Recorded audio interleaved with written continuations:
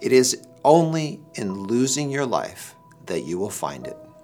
Jesus' disciples fearlessly went to their graves one by one, suffering and dying painful deaths for their ongoing belief in the one who was raised from the dead.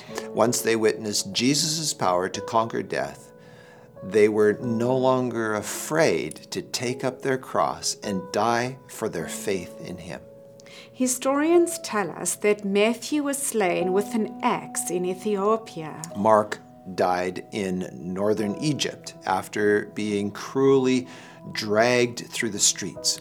Luke was hung upon an olive tree in Greece. James was beheaded in Jerusalem. Philip was hung up against a pillar in the city of Hierapolis and stoned to death. Bartholomew was flayed alive. Jude was shot to death with arrows.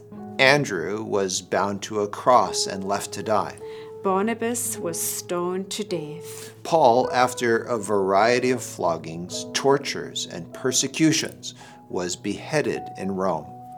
Thomas's body was run through with a spear in India. And Peter, he was crucified in Rome, upside down.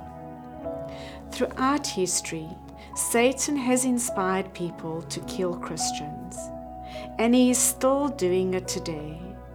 But history also tells us that the blood of the martyrs waters the seeds of the gospel, and the more who are killed, the more who are converted. So why were all these men willing to die for their faith? Because they were personally acquainted with their Savior. They knew him who had conquered death so that they were not afraid to die. Are you afraid to die?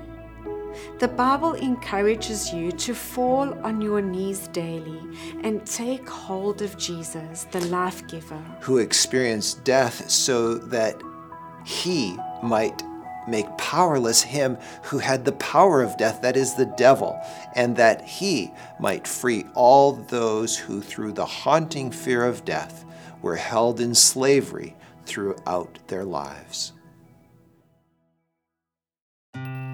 Thank you for listening today. If you would like to watch a video of this podcast, please visit iiw.ca, or you can go to our IIW Canada YouTube channel and click on the Videos tab. Once again, thank you so much for listening.